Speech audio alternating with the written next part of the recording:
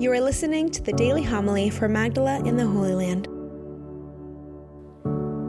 When Jesus was born in Bethlehem of Judea, in the days of King Herod, behold, Magi from the east arrived in Jerusalem, saying, "Where is the newborn King of the Jews? We saw his star at its rising and have come to do him homage." When King Herod heard this, he was greatly troubled, and all Jerusalem with him. Assembling all the chief priests and the scribes of the people, he inquired of them where the Christ was to be born. They said to him, "In Bethlehem of Judea, for thus it has been written through the prophet, and you, Bethlehem, land of Judah, are by no means least among the rulers of Judah, since from you shall come a ruler who is to shepherd my people Israel." Then Herod called the Magi secretly and ascertained from them the time of the star's appearance. He sent them to Bethlehem and said, "Go and search diligently for the child. When you have found him, bring me word that I too may go and do him homage." After their audience with the king, they set out, and behold, the star they had seen at its rising preceded them until it came and stopped over the place where the child was. They were overjoyed at seeing the star, and on entering the house, they saw the child with Mary, his mother. They prostrated themselves and did him homage. They opened their treasures and offered him gifts of gold, frankincense, and myrrh. And having been warned in a dream not to return to Herod, they departed for their country by another way. The Gospel of the Lord. Praise to you, Lord Jesus Christ.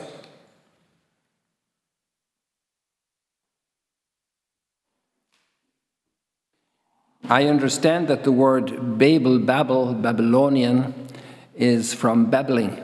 No, don't be babbling. Say something clear and intelligible. Babbling is confusion. And so the Tower of Babel is a memory. We also have this theme in a way in Pentecost when all the languages are spoken. But here we have the leaders of Babylon coming to adore the Christ child. And they are following a star, and Babylon had great fame, even though apparently its high point had been passed of scientific research in astronomy. So they're applying scientific knowledge to pursue their heart's desire. And then on reaching Bethlehem and Jerusalem, what happens? They have to consult the scriptures.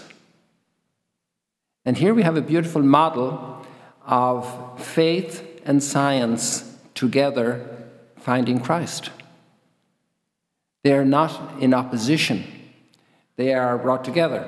I don't take any credit for this idea. It's very beautifully expressed in a little booklet called The Nativity Narratives from Pope Benedict in the trilogy that he wrote on Jesus while he was Pope, an amazing work of explanation of the treasure of the Scriptures, a beautiful gift that we can receive. I recommend it. I was going to bring it here. I forgot to bring it from my room to show you as a suggestion for a gift. If you want to give gifts on the Day of the Kings, you can order the book and even order the whole trilogy. It's worth much more than 2 theater tickets for any major event or a big pop concert. To give that gift to somebody. These books are amazing treasure of insight, of a mind that's so brilliant like Pope Benedict had, and a holy heart, a pure heart given to God. And so here we have the kings coming from Babylon. Kings, we call them kings in the tradition. They're magi. Magi has a positive and a negative meaning, magic and dark side, and then you have this majestical majesty It's a greatness, learning, great leadership. And so they are coming in that sense to find Jesus. And they're coming as great leaders from their people, from a foreign people, a pagan people. And the local king wants to eliminate the child, and is even speaking deceitfully to them, as we later see. And it's not a surprise, because Herod had that unfortunate history in his own life of great brokenness and great talent, but also at the same time great brokenness. Here we're seeing a beautiful text in Isaiah and in the Psalm 72. All of chapter 60 of Isaiah and this Psalm 72 are basically mirror images of each other, where we have, let every nation on earth adore you.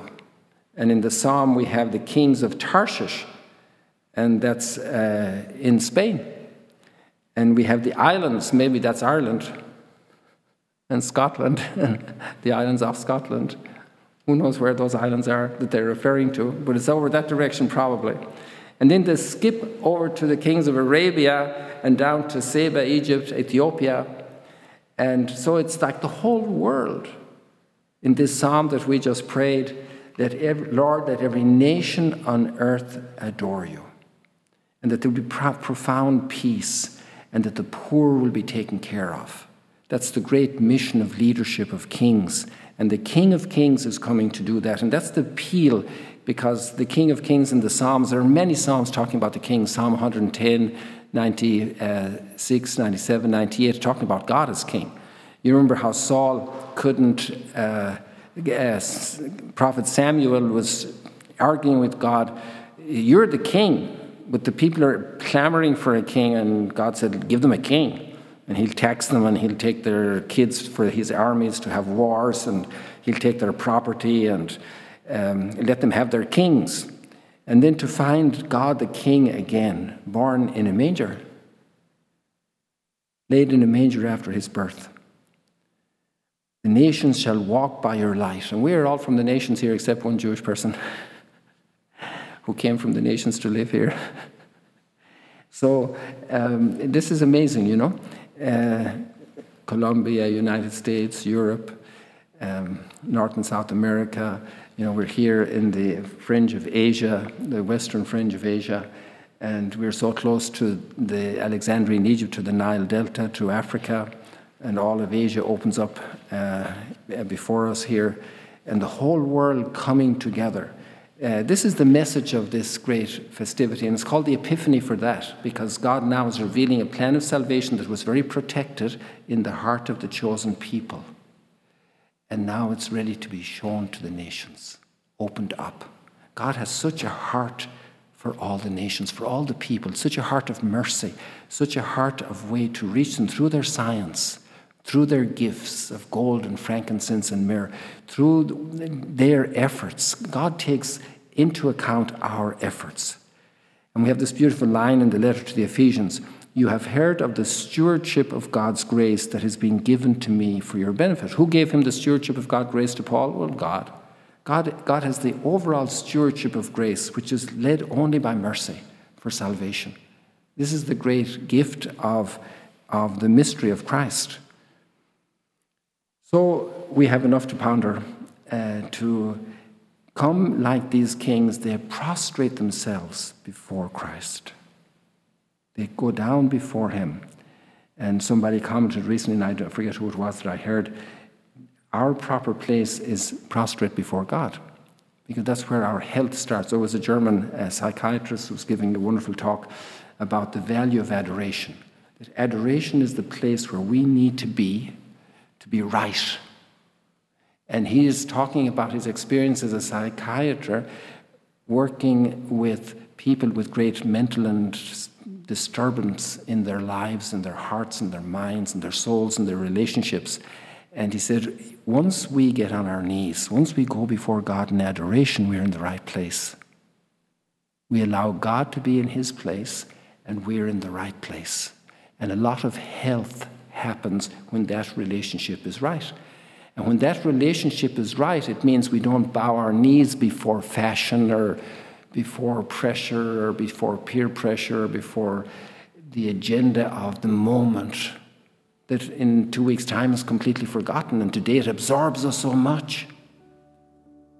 If we have adoration in our lives, if we are prostrate before the Lord,